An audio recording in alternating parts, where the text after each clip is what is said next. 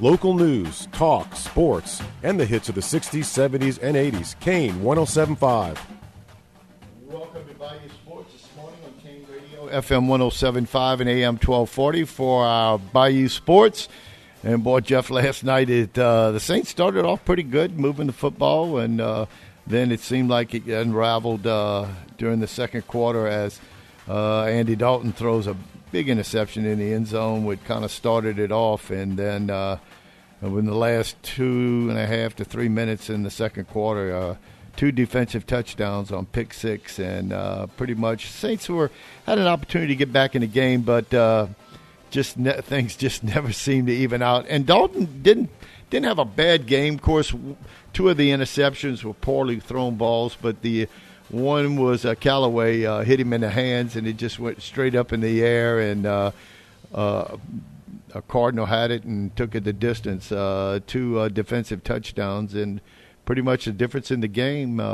And the Saints go down over in Arizona by the score of 42-34, make it respectable, but never were really in the game after halftime. Yeah, I was going to say after those 2 pick sixes, I was doing the Laurelville game, was following the scores. Saints, had an early lead, but I could see where Arizona was knocking on the door by the time I saw that score. And like you say, after those 2 pick sixes, never really did look back. One of the questions I had for some folks, I made it to the tavern for that fundraiser in the end of the Saints game, if they utilized Taysom Hill early. Obviously, once they fell behind, they had to throw the ball to get back into the game, and I didn't see much of Taysom Hill, if at all, in the fourth quarter when I finally got to see some of the game.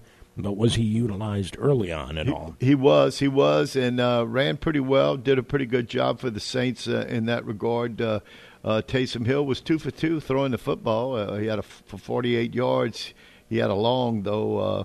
Taysom Hill also ran 3 times for only 9 yards. He picked up a couple big first downs in these 4th and 1, 4th and 2 situations, or 3rd and 2 situations. Andy Dalton didn't have a bad night. He was 30 out of 47 for 361 yards, 4 touchdowns, but 3 picks.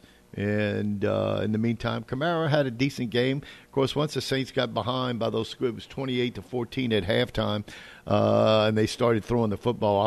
I thought Dalton would throw it 50 times, 47, along with the 2 Hill threw that's 49 times. So to get back into the game, Saints still have a tendency to drop a few balls in that regard. I think Smith, along with Callaway, and I'm trying to think. White maybe had dropped one, but Shaheed also, I think, dropped one. But he had a big play.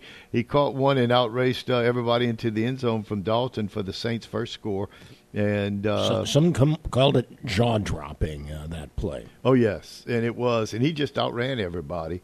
And showed that speed in the end around last week. That's right. Yeah, that's right. And Olave looks like a go-to guy right now. Kamara had caught 7 balls for 56 yards. Olave 7 for 106. He was targeted 14 times, so looks like he might be the go-to receiver that since Thomas and Landry are out. And you wonder when you're going to get those back. The Saints' defense didn't play bad. It wasn't great earlier in the game. The Cardinals were able to run the ball very well, and Murray would hit the edges along with, I'm trying to think of the running back that had a really pretty big night, Benjamin. He had 12 carries for 92 yards. He had a long of 45 yards. He had 1 score in that regard. And Hopkins, DeAndre Hopkins, is back for the Cardinals. He caught 10 balls last night for 103 yards. So they said Kyler Murray had been missing him. That's right. And Murray was 20 out of 29 for 204 yards, a touchdown, and a rating of 100.4.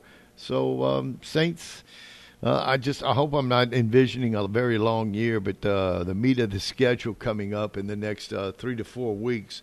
They've got a lot of things to consider as they now Las Vegas and the Ravens come to New Orleans, while the Saints go on the road the following weeks to the Steelers, the Rams, and the 49ers. Of course, they play the Rams at home, but in Tampa Bay they've got a journey. So a lot to work out for the Saints and Coach Allen, and we'll see what transpires in the next 4 to 5 weeks. 2-5, boy, it's hard to shake that. It's Saints might end up winning 6, possibly 7 games, if that, if they can. So it's going to be a long year for the Saints, I do believe, whether they have Winston back or not. Did you catch the halftime interview with Dennis I saw Allen? it. I didn't hear it, though. Apparently it didn't sit well, Dennis Allen's halftime message to Andy Dalton, who at this point has thrown the 2 pick sixes. Keep doing what he's doing. I did hear that. I did hear that. We need to keep doing what we're doing. Yeah, throwing pick sixes, yeah. Anyway, but in other big NFL news, Jeff, the 49ers get a little richer as they pick up McCarthy. I mean, a trade that just surprised me. And he's only 26 years old. You think McCaffrey would have played in the league a lot longer than that, but he's heading back home. He played at Stanford. He hadn't had the great. He's got 300, almost 400 yards in rushing this year, 2 TDs, and one came against the 49ers. He's got 277 yards in receiving yards and a touchdown. He's battled injuries. He's been injury prone throughout his career. I think his first or second year in the league, he went without injuries, but he'll pair up with Deebo Samuels. And enough said right there. Of course, I wonder where that puts Elijah Mitchell, who's on the shelf right now. Well, it may be an indication that he's not on track to come back anytime soon, too. Yeah, so you wonder how the UL alum, Elijah Mitchell out of Erath, Louisiana, where his ties now to the 49ers, or will they use a 2-back set, or will they rotate him through the quarters? Interesting. Depth is something you generally like. And that's what they're building, and they're playing for today, and Carolina obviously in selling mode at this point, and hopefully building something for the future, but they obviously have given up on this season. Yeah, and, with regards to that... 4 draft picks, I think? Yeah, that's right. And basically I saw somewhere where, the Rams have mortgaged their future, to try to get into some Super Bowls. Of course, they was successful last year in that endeavor.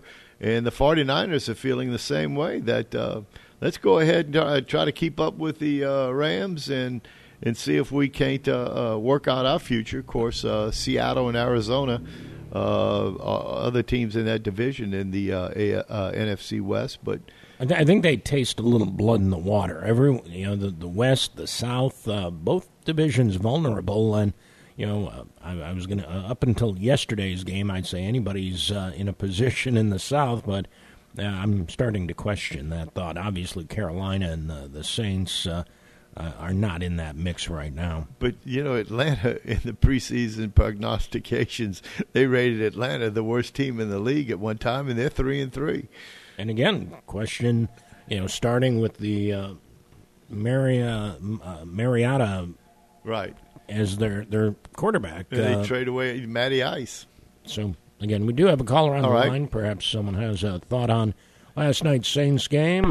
Well, maybe not. Well, we were on the air with them, but they hung up. Anyway. If you're looking, and maybe they're not listening, but, again, birthdays, anniversaries, wait till Lee K gets back on the air, and then he'll be in a position to take those birthday requests right now, though. Tony and I are alone in this spacious studio. That's right. As the sun is creeping through for the sunrise. So anyway, the Rams, the 49ers are 3-3 in that division, and that's what's leading the Saints. And parity is here, is what they say.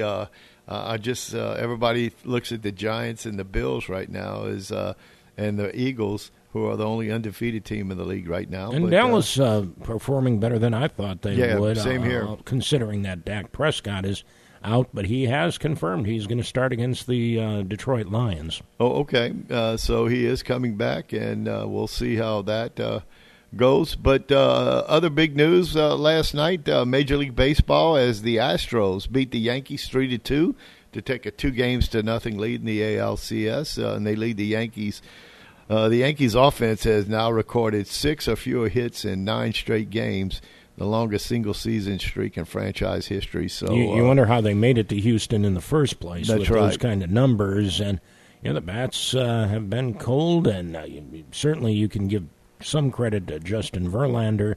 The other night, yesterday, I didn't get to see the game. I saw the last couple of innings. I think I saw the bottom of the 8th on, and that was it. The only way the Yankees scored was a bad throw, and they scored a run and a sacrifice fly. But Jeff, they're not hitting the ball, and I really thought with their prowess with the long ball that you'd see some of these home runs scream out the ballpark. Of course, former LSU baller Bergman gets the big 3-run homer and puts the Astros on top to start the game. He hit that in the bottom of the 3rd. The Yankees come back with 2 runs in the top of the 4th, and Valdez Severino just a total of 12 hits in the games. The only errors were by the Astros, and not sure. Let me just check that. Not sure if those runs were unearned for Houston, and they were both unearned.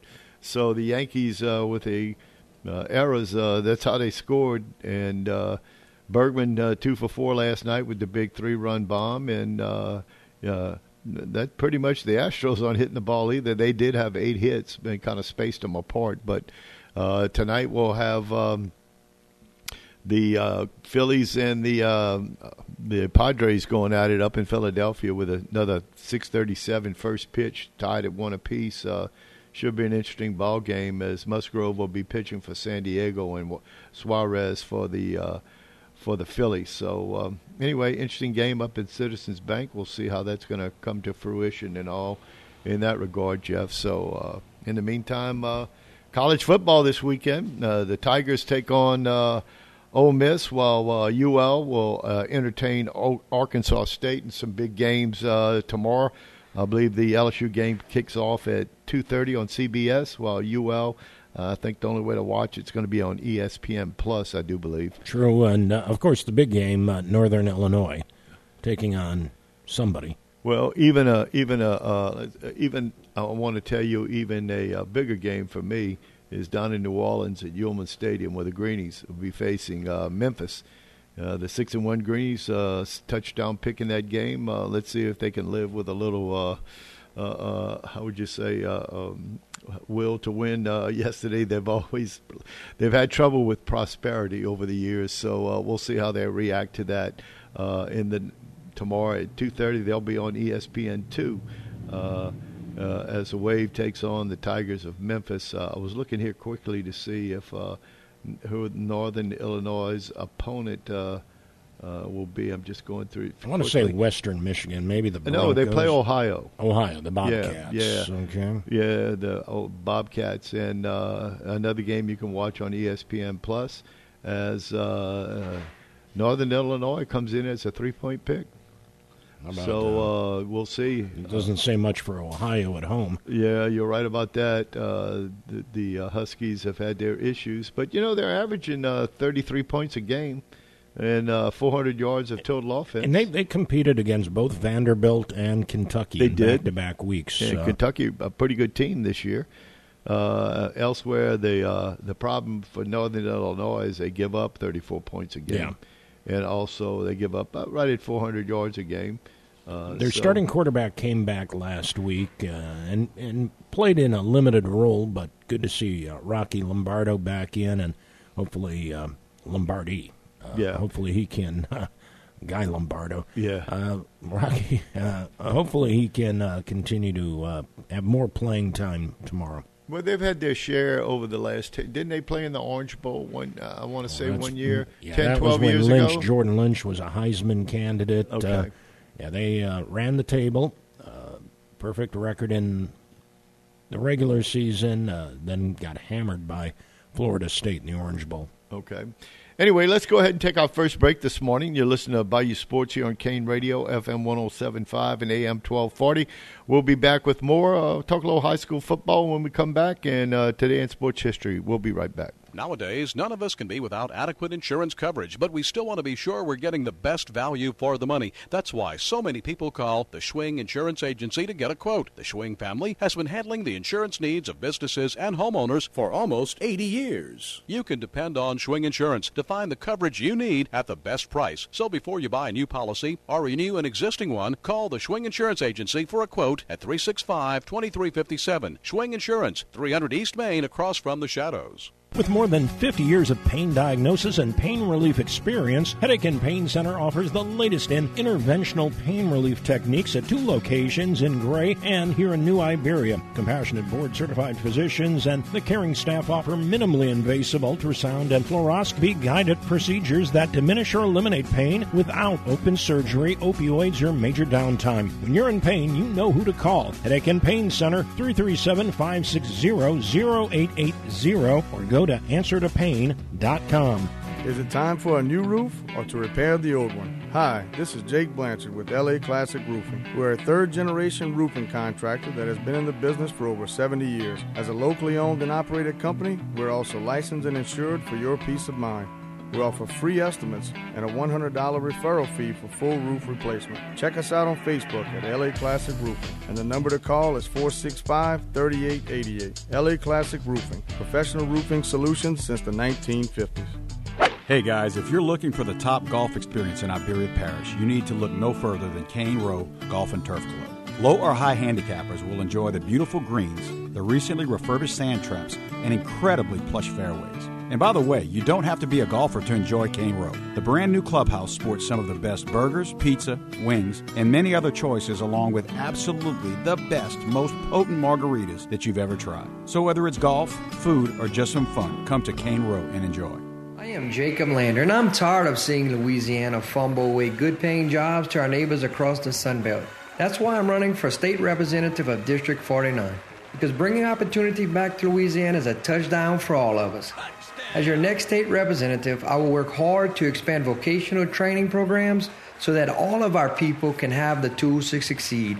I am Jacob Landry, and I am a proven job creator. All I need is your support and your vote. Paid for by the Jacob Landry for Louisiana campaign. The Quarter Tavern is the premier spot for live music. On Sunday, no Saints game, no problem. TK Hewlin and Steve Adams are back 2 to 6. Thursday, it's Southern Jack. Remember, never a cover at the Quarter Tavern. Quarter Tavern, 910 East Main, across from McDonald's. Best drink prices in DeBerry. Domestic beer now just $2. Imports $3 all day, every day, other than during bans and special benefits. 19 TVs has you covered for the Saints and LSU, and no bar with more outdoor seating. And don't forget, Quarter Tavern now serving fresh fruit margaritas and daiquiris. Celebrating 75 years in business, Danos has been setting the standard for generations. Become part of something bigger.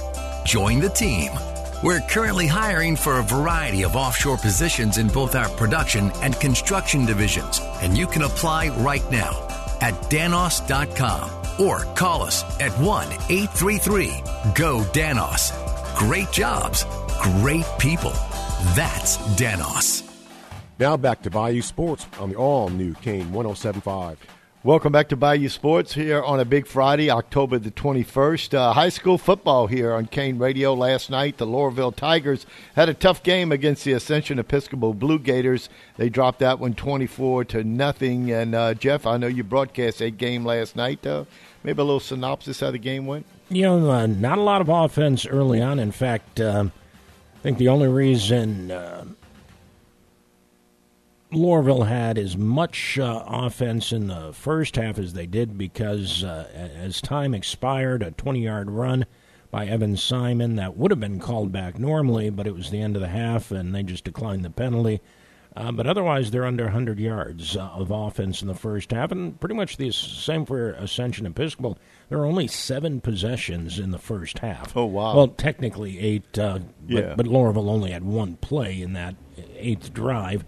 And it was giving up the ball on downs, some movement, and Ascension Episcopal, though, with that great kicker, Peyton Woodring, nailed a 41-yarder in their second-to-last possession, and then they did manage the one real drive they had, scored a touchdown, again with 4 seconds left in the game, made it 10 in the half, 10-0, and a couple of again, it almost took too late in the third into the fourth before they scored again. And then at 17-0, things are getting kind of desperate for Laurelville. I forget how that last drive went, making it 24-0. But the Tigers just had trouble moving the ball. But, Coach Heron at the half, talked about it's not so much offenses sputtering, but playing some good defense. And I would concur in large part. Laurelville looked very bright on defense at times, but again, just couldn't get the offense going. And tell you what, Hayden Benoit, quarterback for Laurelville, early, I would say his first 9 attempts, I think there was only one bad pass. He had a couple of drop passes that could have kept drives going.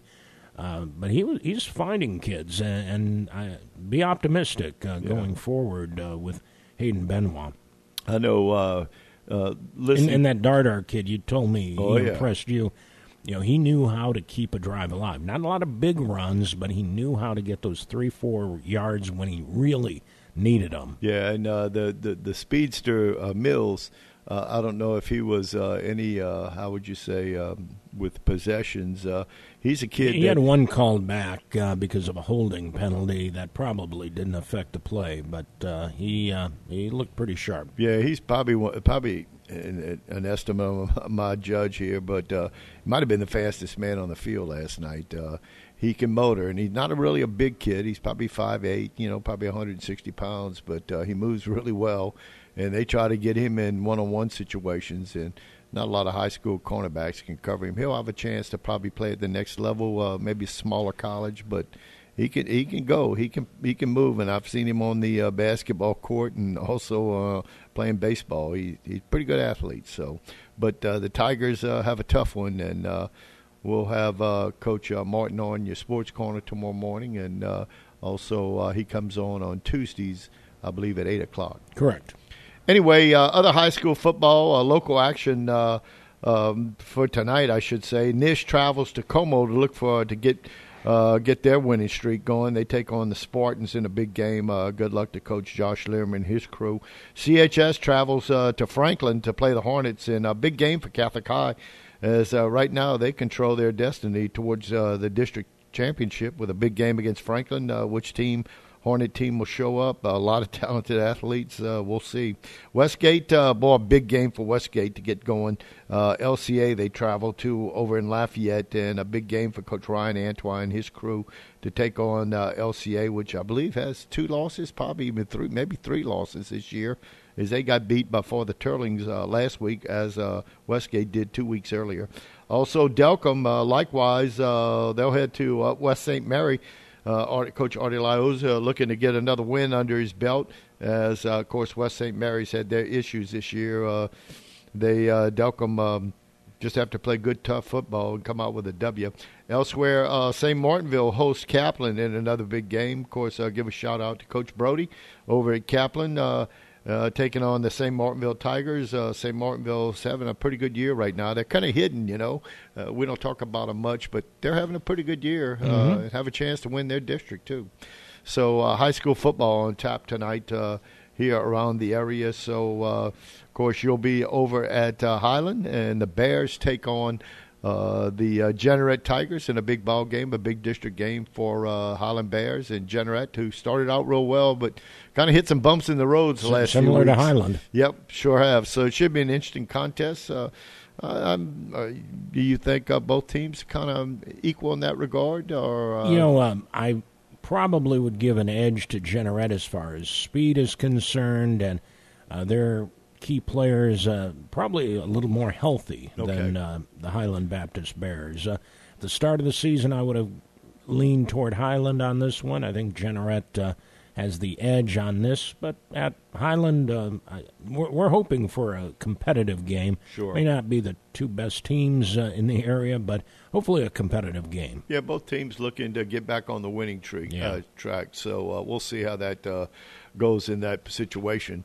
Meanwhile, anyway, I don't know if you have any additional headlines here, Jeff, before I take off today in sports history, October the 21st. Did you see Brian Kelly's comments about instant replay? I didn't. Of all the things that he seems concerned about that is ruining the game, he thinks it's instant replay. Really? Not the portal, not the NIL, but he's concerned about instant replay. And sometimes we see it on TV, and we're like, well, it's obvious that was the right call or that was the wrong call. Why does it take them 5 minutes when we see it right away? They're seeing the same stuff we are, but overall, if they get it right on key plays, I'm okay with instant replay, just not pitching. I am too with instant replay, but they need to speed it up a little bit. And so often it's obvious. There are times where it's tough to tell, but then you say it's inconclusive. That's right. And move on. Let's go. You're right. I agree with that.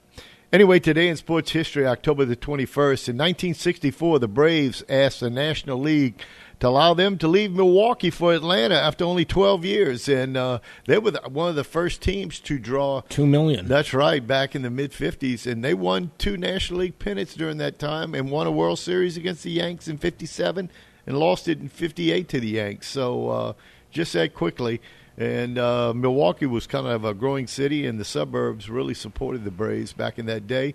And the only player to play in Boston with the Boston Braves when they left Boston to move to Milwaukee, and from Milwaukee to Atlanta, was one Brave that played in all 3 cities, and Eddie Matthews, the third baseman for the Braves back in the day, played in all 3 cities. 512 home runs. That's right. And I only know that because he and Ernie Banks tied. Both had 512. That's the main reason. But, County Stadium was such a fun place to go. I saw a lot of Milwaukee Brewer games there, and it was a great stadium.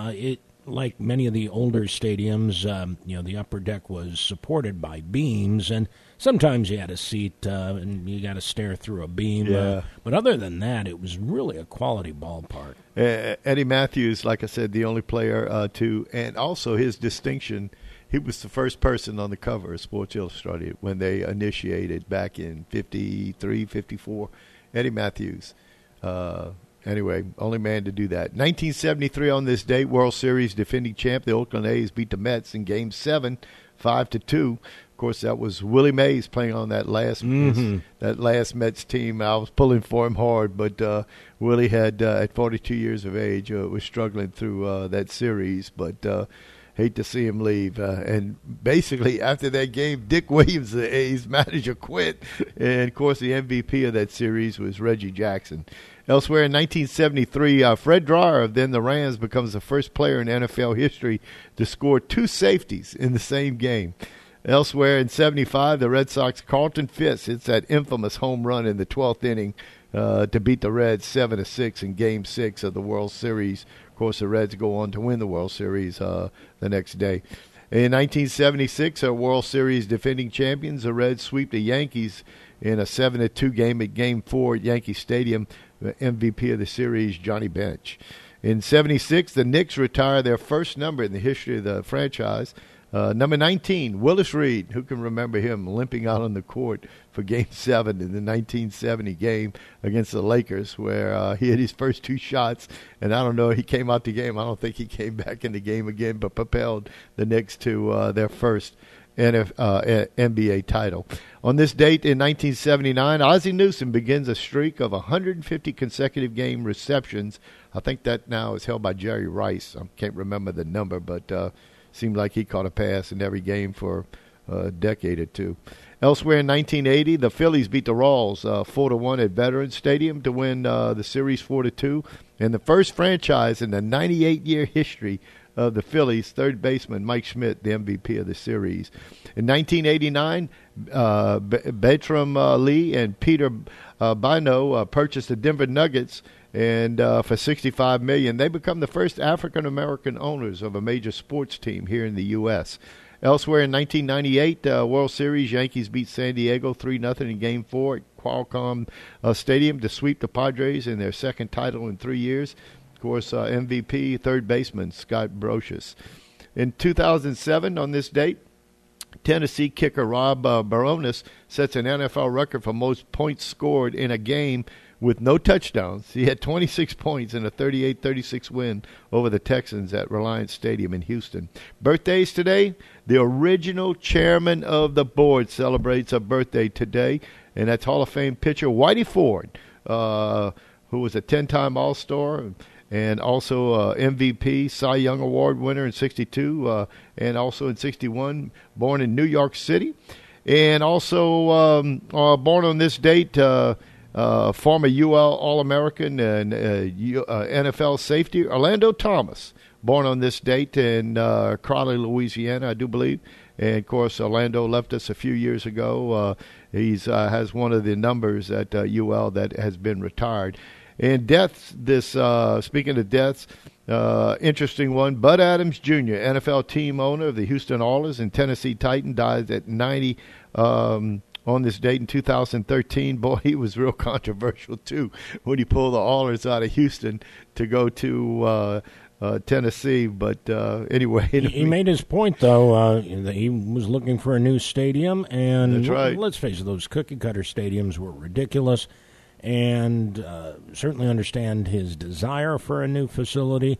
And then, sure enough, as soon as he leaves, Houston says, yeah, we're going to build a new stadium. Yeah, that's right. And he did. And it was a young man, I think his initial investment to buy the Houston Oilers back in the old AFL was $25,000. Mm-hmm. He bought the Houston Oilers, was the owner. And I'm sure the Tennessee Titans today are worth $1 billion or two. Getting a new stadium themselves now. That's right. Anyway, quote of the day, I'm going to go back to Whitey Ford. And Whitey Ford I don't think Ford threw more than 90 miles an hour, but he had a great change of pace and keeping hitters. It's all about timing. You want to keep a hitter's timing off. He stated, I never threw a spitter. Well, maybe once or twice when I really need to get a guy out real bad. And Whitey Ford gave Pete Rose his name, Charlie Hustle. Yeah. Back in spring training in '63 when Rose was a rookie, Mickey Mantle hit a shot out of the home run down right field, and Rose racing back for it, trying to jump, and the ball was like 50 feet over his head, trying to Whitey Ford. Who is that? Who is that Charlie Hustle? And that was Whitey Ford that gave Pete Rose his nickname, Charlie Hustle. That's today in sports history, October 21st, here on this date. And Jeff, if you don't have any other breaking headlines, back to you. I'll just say Ron Washington, New Orleanian, first base coach or third base coach with the Braves, being considered for the White Sox managerial. Interesting. I'd like to see that. Give him one more chance there. Grew up in the lower Ninth Ward, too, in New Orleans. No doubt. Has had some issues with drugs, but hopefully he's clean and in a position to lead again. We'll see. I want to thank our sponsors, Jacob Landry, candidate for State Representative District 49, that election next fall, the Headache and Pain Center, Schwing Insurance, Cane Road Golf and Turf Club, the Quarter Tavern, LA Classic Roofing. Appreciate their support of Bayou Sports. News coming up brought to us by David Funeral Homes.